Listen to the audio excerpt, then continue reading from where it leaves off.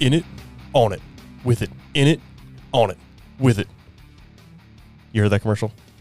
Not until you just recently had me listen to it. So it's I can understand why it's catchy now. Yeah, it's a dumb commercial for Papa John's in case anybody out there hasn't heard it.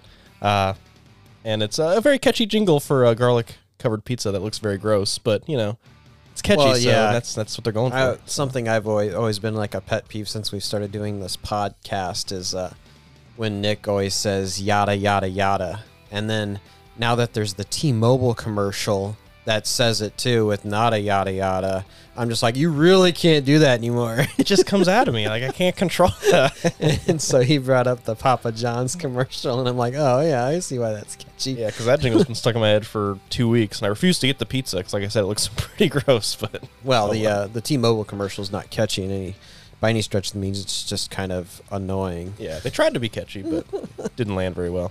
Well, we're open by accident. I'm Matt. I'm Nick. Hey, we're trying something a little different here. We're going to hold our mics in our hands, so if you hear a little interference, we apologize. But hopefully this works out. We were kind of talking it out, and it's like Nick's saying, you know, maybe if we had like something to kind of like a cradle to set it in, you know, when our hands getting tired of holding it, that sort of thing. Or if we need to use our hands for something, you know, like hugging each other or something. Well, I don't think we're going to be hugging each other, but now we can kind of lounge, relax, and not feel like we're you know, leaning up on each other because we don't have like the most ideal setup yet, but we're working on it. We're getting there. All in time. So we're hoping to get some boom arms, you know, in the near future, and I think that'll be a big thing for us. So a step in the right direction. Yeah. So, you want me to get started, or yeah, what's new with you? Well, I mean, it's not really new. You knew I did this, but earlier this month I went to an AEW All Elite Wrestling live show in the Kansas City area. I was going to say, anytime they come local, you try to go. So yeah, it was a little different this time around, you know, because I guess earlier this year and the couple years that I've been doing this prior to, when they're in like the Kansas City area, the next week they're usually in St. Louis as well, and it's about the same trip either direction for us. But it was just Kansas City this go around, and we were there for Title Tuesday. It was a different night. It's normally on Wednesday nights for Dynamite. A little burping. Yep. All right. The big thing about this night was it was the debut match of Adam Copeland, a.k.a. Edge, in AEW. So it was a cool thing to be there for. The card was pretty good. It had, like I said, Adam Copeland. He faced off against Luchasaurus, which was a fun match. We got to see a title change. We got to see Hikaru Shida win the AEW Women's title. She beat Saraya. Gotcha. We didn't get to see the Jon Moxley match because he was not quite cleared. I guess maybe he's been in concussion protocol. And so in his place for the international title was Orange Cassidy, and he actually won the title that night.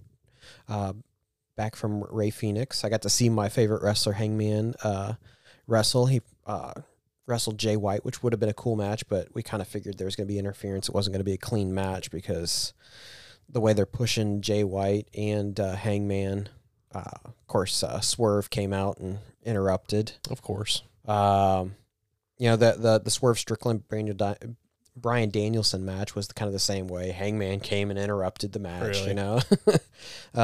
Chris Jericho got his ass beat by Powerhouse Hobbs. We got to see, I don't know if this was the first time we got to see one of her new vignettes of Toni Storm, where she's now timeless Toni Storm, and she's doing silent movies in black and white. It's very interesting. Okay. Yeah, well, I mean, we definitely got to see some timeless Toni Storm, because the people I went with were kind of looking over at each other like, what the heck is this? So wait, so you're saying her gimmick is silent movies, or she's literally doing silent her movies? Gimmick is more of like now a like an early teens movie star. Okay.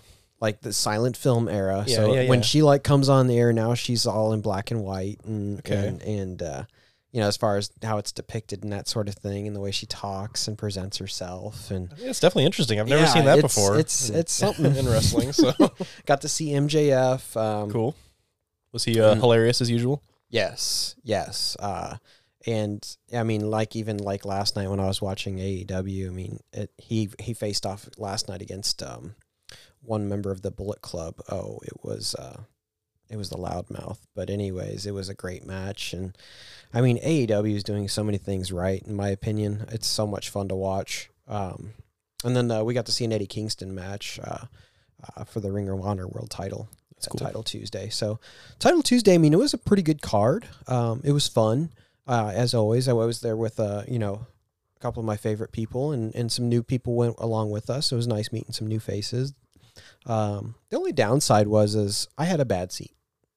Oh, really? Yeah. Were you too high up or too far away? No, we were on the floor, which is fine usually. I mean, we've had really good seats on the floor, but we're typically really close to like the ringside entrance ramp, not, more ringside, but like the entrance. But you get to see him come in. So get to see him come in, and in the past I've gotten to like high five some of the wrestlers and that sort of thing. Yeah. That's where I learned that Ricky Starks has really soft hands. Okay. But this time around, I was kind of like in the middle of the section on the floor, and I was seated behind somebody that had at least 6 to 8 inches on me. And that was without the afro. Really? So I felt bad, but if I wanted to watch any wrestling, I had to be standing up. So of course I was like the only one in my area standing up, but it's like I could not see anything. I didn't have an angle anywhere because I was, like 7 rows deep, seated behind somebody quite large. I can't think of the movie right now, but there's a movie where a guy's seated behind somebody with a big old afro, and then he kind of uncovers a tiny TV within the afro and puts a little earbud in to watch the show since he can't see within the guy. So well, I found they had like monitors up high, and I found myself looking up at the monitors. So at least you saw the highlights if you wanted to and stuff. And I had a better when we were situated where we could easily see the entrance ramp. So I mean, I just turned around and had perfect view of the ring entrance and everything, but the actual matches themselves, it was a little bit of a struggle. So, yeah, I mean, other than that, I mean, it was fun. I mean, my friends that went with me offered to change seats, when like Hangman came out, because I knew I was a big fan. I'm just like, nah, it's cool. And, it is what it is. We've always been known to take one for the team. So, Yeah, I definitely did. I mean, because I would have felt bad for anybody else in our group to sit where I was sitting. Yeah. Because I can't remember his name, but one of my other friends, is a friend of a friend that met us there, and I had 6 inches on him, so him sitting, it's like, oh man, no way. And it's one of those things where it's like when we take one for the team, we're not going to complain about the whole time. We don't want to, make somebody's night even worse, and that's the thing is I still had fun, and it almost became like a game trying to get an angle around his afro. That's fair. But so going back, I don't watch a lot of wrestling, as everybody knows. Not. So you said Title Tuesday, so that's literally just a night where they switch titles, or potentially they have... Well, I think it was just kind of like there were going to be some title matches because you had the international title. You had the women's title on the line. So they called it Title Tuesday, and it was preempted for something else because like I said, Dynamite's usually on Wednesday nights, and it's a live event. Gotcha.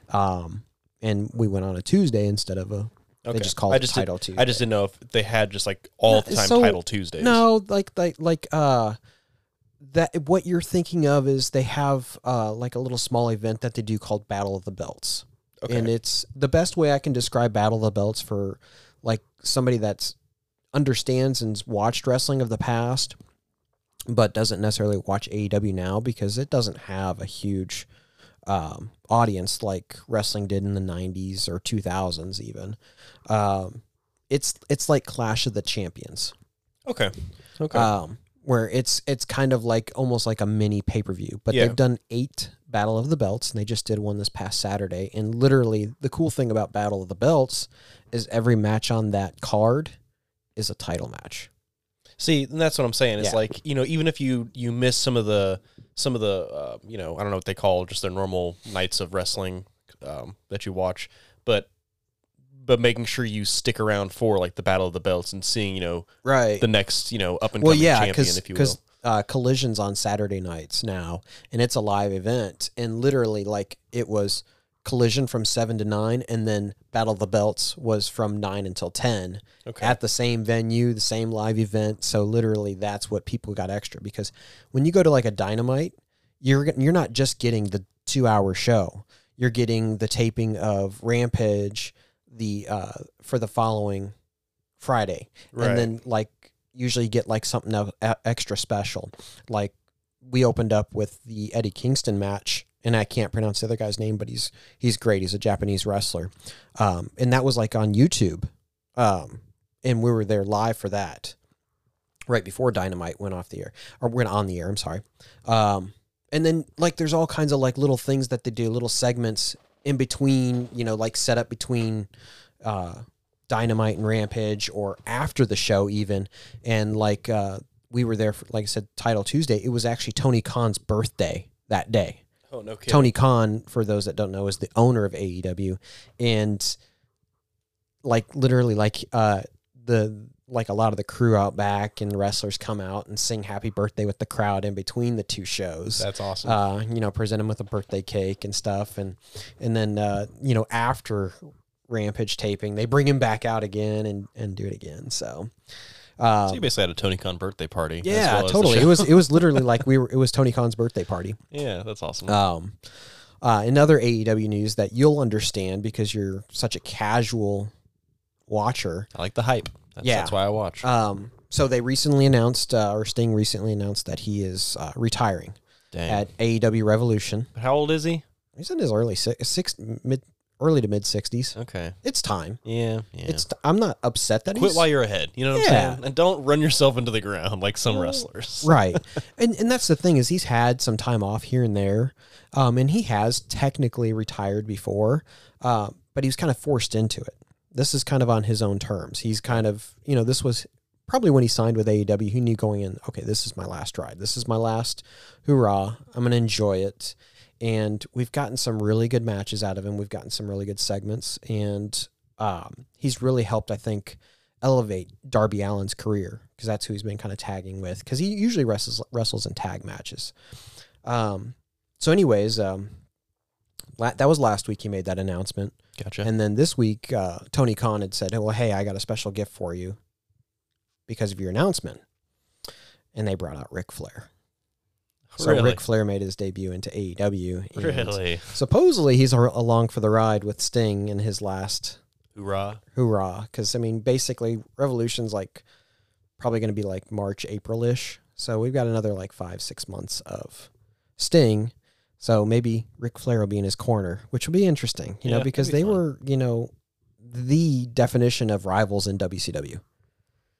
Yeah, so I mean, with you know Christian and Edge, and you got Ric Flair, and I have a Sting, feeling they're setting up like a 3-on-3 tag match for the November pay-per-view, which is Full Gear, and it's going to be Luchasaurus, the child wrestler, I can't think of his name, and everybody's father, Christian.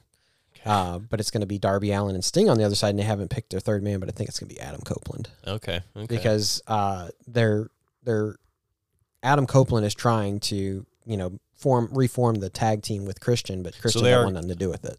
Oh, okay. So they are going for like kind of a rivalry, not well. That's just it. Is they're not technically going for a rivalry. They are Adam Copeland wants to tag up with Christian again, but Christian doesn't want to have anything to do with that.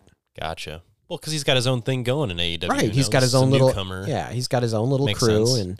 and he's like, I don't want to be tagging with your old ass. You know, I'm established. He's the TNT champion, and he's Are good. they the same age? They're probably similar in age. Similar. I mean, I figured. you know, within a couple of years, I'd say. The other So thing, early mid-50s. the other thing I wanted to ask you, Mhm. the person I always liked watching, Jungle Boy. What's up with him? Suspended still. Really? Okay. Well, At least that's the. I mean, they haven't put him back on. We haven't seen him since the London pay-per-view. damn. All right. So, yeah, he was part of the whole CM Punk exit. He triggered, you know, something in CM Punk where he couldn't hold back, and we haven't seen him since. Damn. So, Well, I hope he comes back. I enjoyed watching his yeah, moves, I so. mean, he's not too bad of a wrestler. He's still got a lot of learning to do, but my fear is with this recent situation that like when his contract's up, he's like heading out the door. So we'll see. I guess we'll see. Yeah. We'll see. So you were mentioning to me that moving on from AEW, you've been playing DayZ again. Yep. Yeah. Well, I never stop. It's one of those games. But you've been playing it a bit more in the past 24 hours than. Yeah. So there's a new update coming out, 1.23 for console, because I play on Xbox. I don't play on PC. With this new update, it's going to include a bunch of stuff, a lot of hot fixes and stuff like that. A new gun, which is going to be cool. But at the same time, is this a sniper rifle that I've heard about? Yeah. So it's a DMR. I can't remember what it's modeled after or what they called it in game because I haven't seen it in game yet. It's pretty elusive. But it's supposed to be like 308 chambered. I think it's a 15-round clip. I mean, it's going to be the god of snipers in this game. So with that, they released experimental servers, or they've had them, but they updated them for the 1.23 update that's going to be coming out soon. And they had a few servers where it's just like, normal official, where you survive and you can find all the new stuff they've added and play with it, as well as some PvP servers where they basically spawn you next to Northwest Airfield so you can potentially find the new sniper rifle and check that out. But one of the reasons why I jumped into it in the past 24 hours is our buddy Daniel, who's been on the podcast with us. He's wanted to play for a long time, but it's a very tough game to get into. It's one of those games where you just got to play, die, over and over and over until you get the gist of how to survive. And it's a tough game, especially when you want to play with your friends, because you spawn And to kind of explain why it's so hard is there's not really a map. Nope, there is an in-game map, but you have to find one. All of the road signs to get directions are in Russian. Yes. You have totally random spawns, and you cannot spawn nearby your friends. Correct. So with this new update, which is why I'm trying to bring my friends into the fray with me, they have updated it so you don't necessarily spawn. I thought it was a mechanic where you would spawn next to your friends. That's not the case. The case is they have a designated spawn point for all fresh spawns in a certain town, if you will. So do you get to pick that town? No. And it changes every couple of hours. So if we're all spawning into a server at the same time, we'll all spawn in the same town together so we can find each other. I mean, me and Daniel found each other within 5 minutes because we just he picked out a building that looked, that noticeable, and I went to that building and he was there. Yeah, because when I've played in the past with you and our other brother Thomas, we'd have maybe a 2-3 hour session, and I remember playing for 2 hours, finally finding you, and then we're finally grouped together, and then we played for 15 more minutes because somebody had to go. Yep. And it was just we spent our play session trying to find each other. And that's been the issue for a very long time. So now hopefully, it's not like if you group up together and you go inland to to find a military base and you die, you're still going to spawn back at the coast. You're not going to spawn next to your friends. And the location that you spawned in is probably going to change to a different spot because it's time lapse intervals. Gotcha. So it's just because you found each other. But that initial finding each other is so much easier now. So you can really just spawn next to each other and then, take a go. And then if it doesn't work out... Is it like Rust where you can add people to your team and then... No. There's no way to tell who's on your team besides armbands or... clothing. Remembering what they're wearing. Yeah. So it's very easy to kill your teammates too. Yeah. So yeah. And the way the game works is if you die, it's not like, you go down and your buddy can pick you up. It's just either a black screen because you're unconscious or it's a red screen that says you are dead. And you don't know who did it, where they were, So we were playing last night and we had we didn't get a whole lot of good luck, but we had a fair amount. And we're just trying to defend ourselves against zombies, and then my screen just says you are dead. And he's like, yeah, somebody came around the corner and shot you in the side of the head. I'm like, didn't even see him. Nice. So he ended up getting the revenge for me, but it's one of those things where it's well, just hold on to the loot because I'm back on the beach. So yeah, I'll try to find you. Yeah. So. I don't know. I like the idea of DayZ. I found it almost too realistic and it took the fun out of the game. Yeah. Because I think the worst mechanic of that game for me was the how you have to eat and heal yourself. Yeah, and that's the big thing. And that's the thing I see a lot on when I'm watching streamers play it on PC. Is that's how you make friends usually, is because everybody's trying to find food. So you work together to, go fishing, cook it up, and that's how you become allies because you're if you're willing to share food, yeah, that means you're a good guy. Yeah, like you'll come across somebody with a hook and you have a fishing pole and it's like, all right, well, let's team up, get ourselves fed, and then we can talk about splitting up. Yeah, you know? Yeah. Let's feed each other, and then we can part ways if necessary. And that's why I love the game so much, is because you never know what you'll come across. There's a lot more in-game voice chat than there is on like Rust and stuff, because of how relentless the game is, and the amount of things you can do, like tie each other up and interrogate them and steal their stuff, rob them, everything like that. So like last night, me and Daniel were playing, and we spawned on the coast and we found a locked garage. And if it's a locked garage with a lockpick, you can just bash it open with a melee weapon. So I did that, and what was inside was a car, fully functioning car, all wheels, everything. It was missing the battery and the spark plug, which usually people carry around with them so people can't, just steal their car. In this new update, you can now push cars. So we pushed the car out of the garage, to see if we can maybe like push start it, but there's no battery, so I don't know if that's how that works or not. So we basically were like, well, we can't steal it, so let's take the wheels off and hide them. So we got all the wheels off the car. We got them, hidden pretty well. And as Daniel is taking the fourth wheel to hide it, who shows up but the 4-man group who owns the car, fully geared up, and and they're like, hey, what you doing with that tire? Catch him red-handed, see him with the wheel in his hands. He's like, where'd you put the rest of the wheels? And we're standing there like, oh no, like they have ghillie suits, they have tons of guns, and we have like a pistol amongst us too. A pistol between two of you? So he gets scared, and he tells me after the whole situation that he got scared immediately. So he shows them immediately where the wheels were. I'm like, okay, well, that was our only bargaining chip, and you gave it away. So they were pretty nice to him, and they're like, just show us the wheels, we won't kill you, and he starts showing the wheels, and I just take off running into the town to hide, because I'm like, once they know where all the wheels are, then they're going to murder us, because there's no point in keeping us alive. Yep. So I go and I hide, and I'm kind of watching from afar, and they are pretty friendly with him. I try taking a shot at one of them, and obviously it doesn't pan out, and they come and murder me, and like, oh, why'd your friend try shooting us? They're still kind of friendly with him. He ends up hiding from them and tries to get away, but they and he ends up getting away from them and doesn't die, and they just drive away, and they got away with the vehicle, and I was like, dang it, and I died, so I respawned in that same town, because that was where we spawned. Right. Met back up with him. But it's just kind of funny. It was like, if we had been there just a couple of minutes beforehand, we would have had that bargaining chip to be like, oh, well, we know where the wheels are. Give us some loot. Well, you still technically did. But they literally caught him red-handed with the wheel in his hand, so they knew that we stole the wheels. But they didn't know where the other 3 wheels were. Right. They probably would have found them, because they weren't like too far, because it's so slow walking with a wheel in your hands. Oh, I can only imagine. If we were closer to the water, like if it was a garage close to the water, I would have just thrown the wheels in the water, and then they couldn't have even got them, Yeah. But it was the kind of thing where we just hit them in a bush and hope for the best, and they showed up right as we're finishing the hiding. It's like, God dang it. And it was a group of 4, they had picked up a random with them that they were friendly with, so it was a group of 5, but one of them had like no gear. And I was like, yeah, us 2 with 1 pistol against a group of 5 is not going to happen. No, so, no, but it's like, you never know what you'll come across in that game. So that was pretty funny. Yeah, that is kind of a fun story. Yep. So that's what I've been playing. I'll probably continue to play it, especially once the 1.23 gets released on official servers. I'm definitely going to jump into that and enjoy that. Okay. But yep, it's been a lot of fun.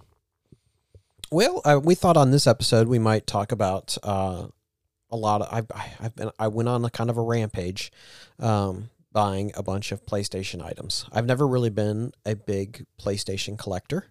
I've always been known for like my Xbox collection. You don't say.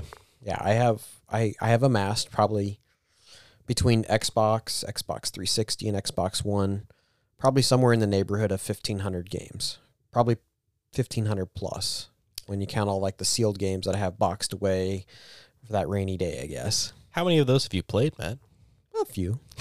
I have a pretty decent size gamer score on Xbox. That's what I was gonna say. I think the good thing for you is that you used to be, or you kind of are still an achievement whore. So you definitely I found motivation playing my Xbox. Played the games, even 360 if they were bad. Plus games. Oh yeah, there's games that I've played because it's just like, oh well, there's not a lot of people that have this achievement. I'll go get Duck Dynasties, or I can get 1,000 gamer score in 5 minutes. So sure, why not? I'll check this game out. Yeah, exactly. There's a lot of games that I've played based solely on the fact that gamer score was the motivating factor.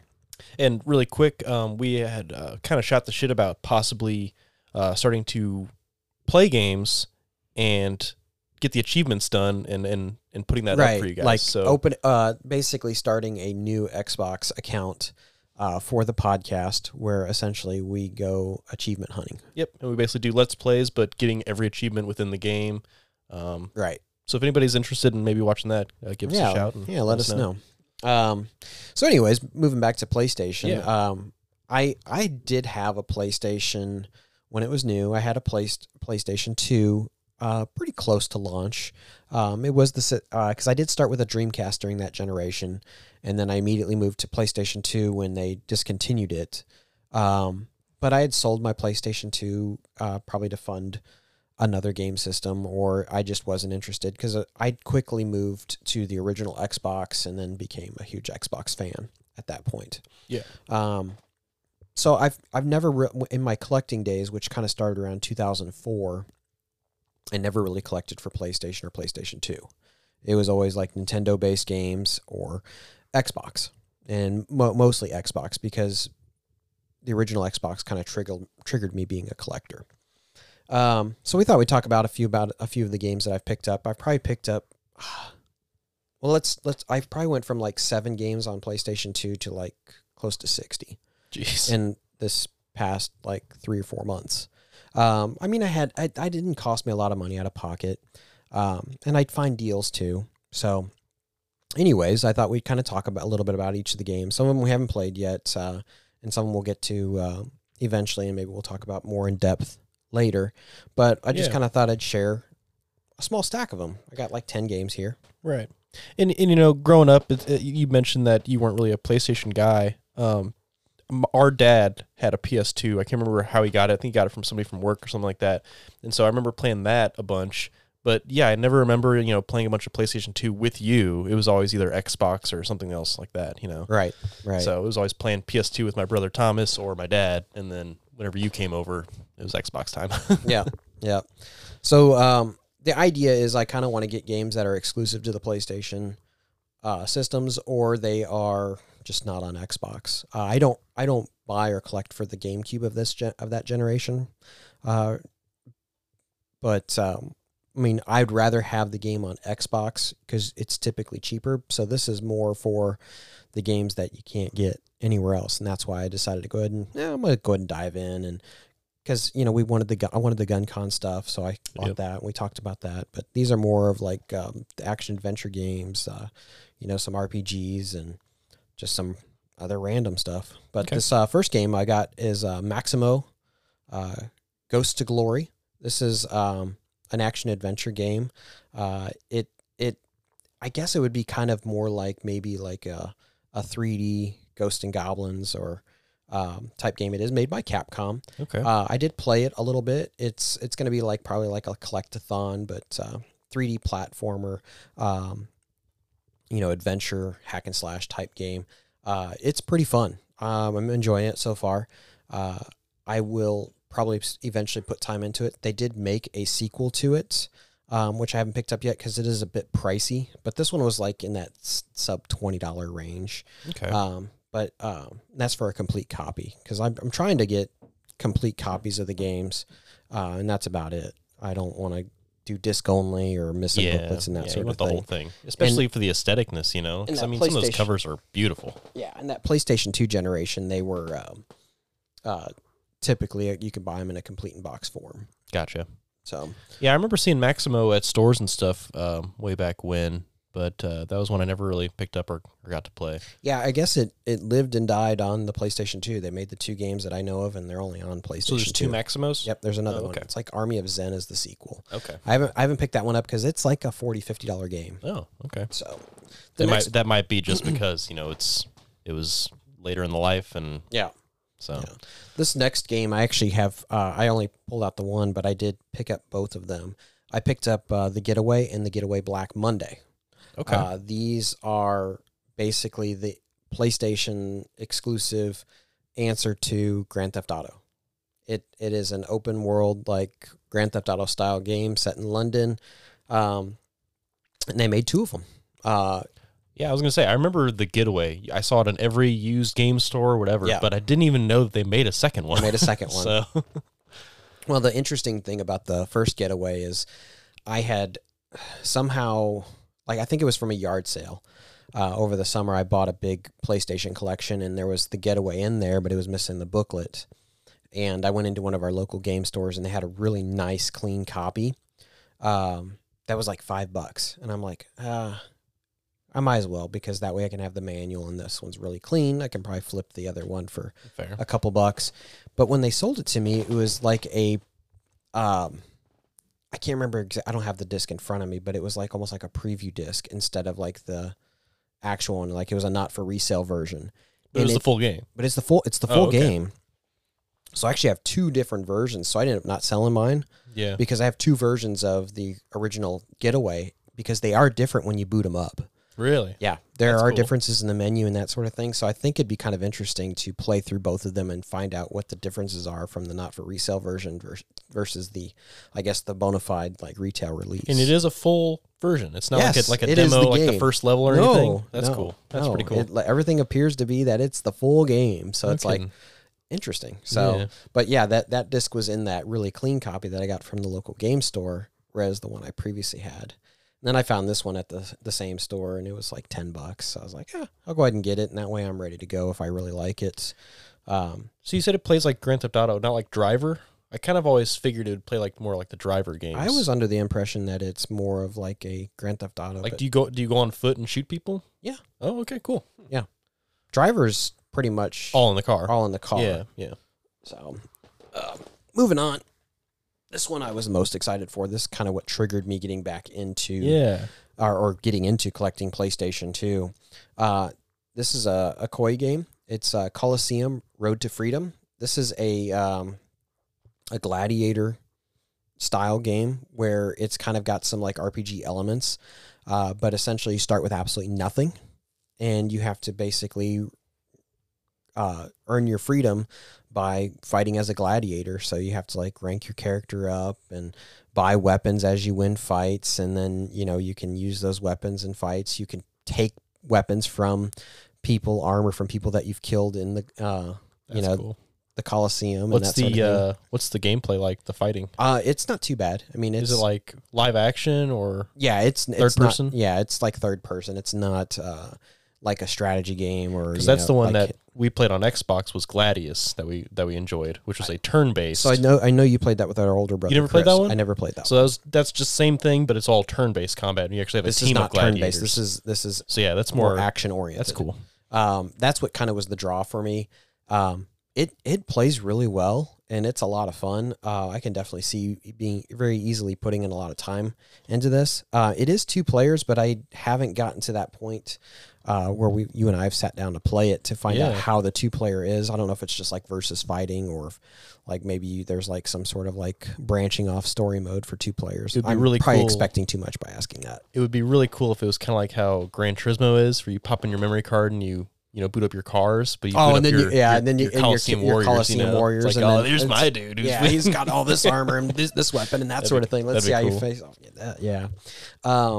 So this next one was just more of like an impulse buy, because I was kind of interested in starting to get into that survival horror genre, because I've never really been into it. But I picked up Extermination, another PlayStation 2 exclusive. That game. Don't really know anything about it, but it's just a survival horror game. It's an early release on the PlayStation 2. So I've never seen a full copy of it. Mm-hmm. This was a game that we had some kind of demo disc growing up, and I played the demo of Extermination a lot. It was a very cool, scary game. You're fighting aliens and weird creatures and shit. Well, now I've got it if you want to borrow it and play through it. So. Literally, you just get the first level in the demo, so it's like, I've aced that first level, but I didn't know where the rest of the game went. So that's kind of cool. So the next game I picked up, this one's from Sammy Studios and Sega. This one's a little known title. It's been featured, I know, on YouTube channels as a hidden gem. It's called Spy Fiction. Never heard of that. Very generic name. There is absolutely no description on the back of the case. There is a Game Informer quote saying, blows other PS2 titles completely out of the water. And then it tells you about some mechanics in the game, but this, I'm guessing, is like a stealth type spy game. My understanding is probably the dialogue is pretty goofy. Yeah. But it plays really well. I got a deal on it. It's a pretty pricey game, or what I consider pricey. It usually hovers around the $50 range. Really? Yeah. For a PlayStation 2 game, I think that's pricey. From the cover, it looks like a game that somebody made in Photoshop. So, or it looks like the game that you'd probably find in a budget bin. And there's like 25 copies of it. Yeah. But from my understanding, it is a pretty decent game. Really? And it's hard to find. Okay, well, let's check that one out then. Yeah. I enjoy the games that look like they're terrible, and then they turn out to be really fun games. So hopefully that's the case. This next one is kind of exclusive to the PlayStation 2. It's Call of Duty World at War Final Fronts. Really? So I guess it's got like a unique campaign to the PlayStation 2. This was a bargain find. I found this for $1. I didn't even know they put out World at War on Yeah, they did. Here it is. old gen consoles. What the hell? Well, not on Xbox. This would have been, by this time, they had already moved on to the Xbox 360, because this was like a 2007, 2008 release or something. Yeah, like I thought it was 360 and PS3, No, here it is. Yeah, I'm looking at it. I understand that. I'm just saying, I thought. So I that's cool. Call of Duty World at War is probably my favorite Call of Duty ever. So that's why I picked on this mine. one up. Yeah, it's up there That's on why I my picked list. this one up. It's a game I mastered in the online multiplayer. It's a game that I finished on like the highest difficulty. I think that's like hardened or something or whatever. Yeah, that's cool. It says here at the bottom of the back, as I'm looking at it, that Call of Duty World at War Final Fronts offers a companion experience to Call of Duty World at War, featuring its own unique set of missions, engagements, and challenges. Right. So it's literally like Its own you unique have thing. it on 360, and you're like, oh, I want some more You want some World more? at War. Well, here you go. Here you go. Here you go. That's awesome. Yeah. This one I know you're familiar with. I picked it up because I love like the Rampage games, or there's one on Neo Geo where King of Monsters, where it's like the big giant Beat 'em ups. Sci-fi fantasy monsters fighting each other. This one's War of the Monsters. Yes. This game is interesting. I did start to play it. It's like a 3D arena, like almost 1v1 fighter. It kind of reminded me a little bit of a game called Power Stone, just with big giant monsters.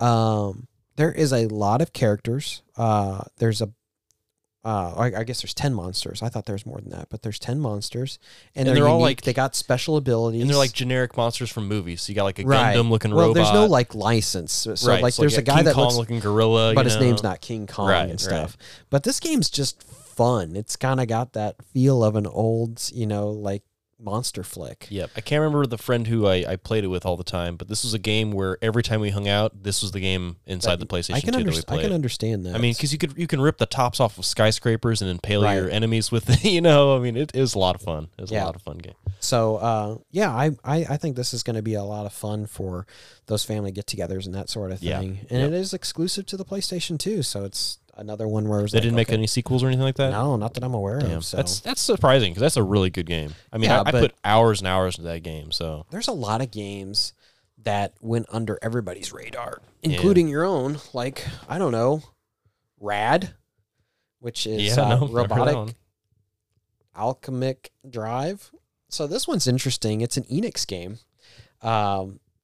It's you play as like a teenager. And you control like a robot, remote control, like you're in the third person controlling a robot that's also in the third person. Okay. I picked it up just on that basis alone. And again, it's got some very interesting dialogue that's comical because of the translation is just so bad. Classic. Very, it's not, I wouldn't say very rare, but very expensive. Really? Well, how much? This is $100+ game. Oof. Yeah, this is $100+ game in complete form. Just single player? It is 1 to 2 players. Oh, cool. It'd be probably hard to play split screen. So is it split screen already? Like seeing yourself and then seeing the robot? You'll see yourself like standing on top of a skyscraper, and then you'll like see in the distance the robot you're controlling.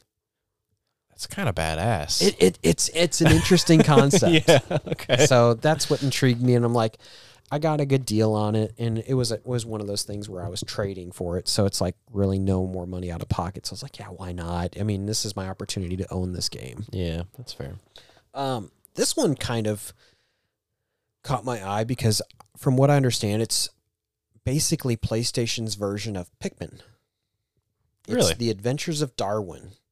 And Really? you're a caveman, and you're basically trying to evolve monkeys into civilization. Okay. Yeah, it looks interesting. I haven't played it yet, but it was kind of like, why not? You know, it's part of that trade deal. So I'll pick it up, and maybe it'll be a fun play. But it's I guess like a strategy evolution type game. Yeah, that looks like it could be a lot of fun. Yeah. Huh. Not too pricey. You know, probably around that $20 range that Okay, game goes that's for. not bad. So, but it's a little known game. D3 publisher. Never even heard of them. Yeah, they've put out some other stuff. Maybe not necessarily the best of stuff, but they put out some stuff. Okay. The last game, this might be a launch title or close to it. This is probably my most recent PlayStation 2 pickup. I found this at the recent little Comic-Con that we had at our local mall a few weeks ago. It's the only thing I really picked up for myself. Well, besides those board games, but yeah. But this is The Bouncer. This is from Squaresoft. Maybe you can chime in about this one because I picked this up on the basis that I remember you talking about it. Yeah, so this was more of our brother Thomas. This was his game. This is a Squaresoft game, so I'm guessing it's an action adventure fighting with RPG elements. So it plays just like Street Fighter, basically. Street Fighter, or not Street Fighter, but you know Final those. Fight. Yeah, like it's more of like a. It's a beat 'em up. It's a beat 'em up, but it's like 3D, so you can like go around the rooms, you know, and stuff. But it is just fighting. There's a storyline, but it is just matches of fighting. It's not like you roam the world and equip stuff. No, it's just fighting after fighting after fighting. So it's a fun game. I think that it was picked up for our brother Thomas because it was a Squaresoft game and it's got that, you know, Final Fantasy vibe. Well, yeah, you look at the Final Fantasy fan. You look at the guy on the cover. And it looks like the like guy Cloud from or something. Whoever that character is from Final Fantasy VII with the spiky hair. Yep. Looks like him mixed with Titus from Final Fantasy X. Yeah. But yeah, it was definitely a cool game. A lot of cool different characters, a lot of characters to choose from. I don't remember the storyline hardly at all because I didn't play through it. I just kind of watched my brother play it, and then when we played, we just faced each other because that was the 2-player mode. Right. But definitely a cool game. I mean, it was a good fighter. It's just, it gets boring after a while, you know? It's like World of the Monsters, it's repetitive. Yeah.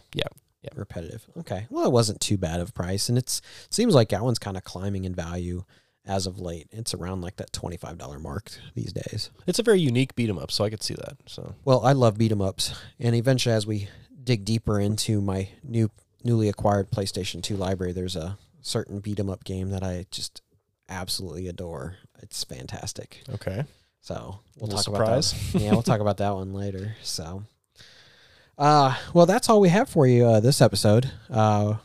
We are Open by Accident. You can catch us on Instagram. You can also check us out by emailing us and sending us questions or comments or whatever. That's openbyaccident@gmail.com. Yep. Anything else you want to add? Not really. If anybody wants to play DayZ, give me a shout. I'll teach you how to play. Yeah, on Xbox, on console. Yes, on Xbox. Is it cross-play with like PlayStation? I don't know. Okay, I don't know. Okay. Yeah, I didn't know if it was like Rust where it was cross-play. Yeah, so. I don't think so, but it could be. I don't know. Okay. Well, I noticed that you still leaned in. So a little bit, yeah. I think once we kind of get the mics in a stationary position with a boom arm, you'll be more comfortable and maybe we'll have more natural conversation.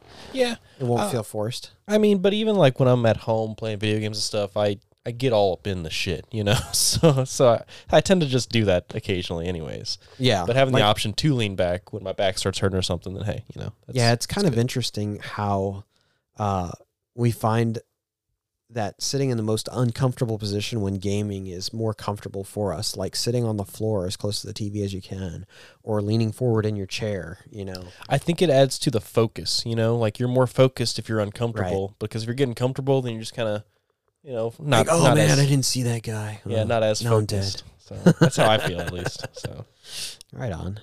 Well, thanks for joining us this week, guys, and we'll catch you on the next one. Have a good one, everybody.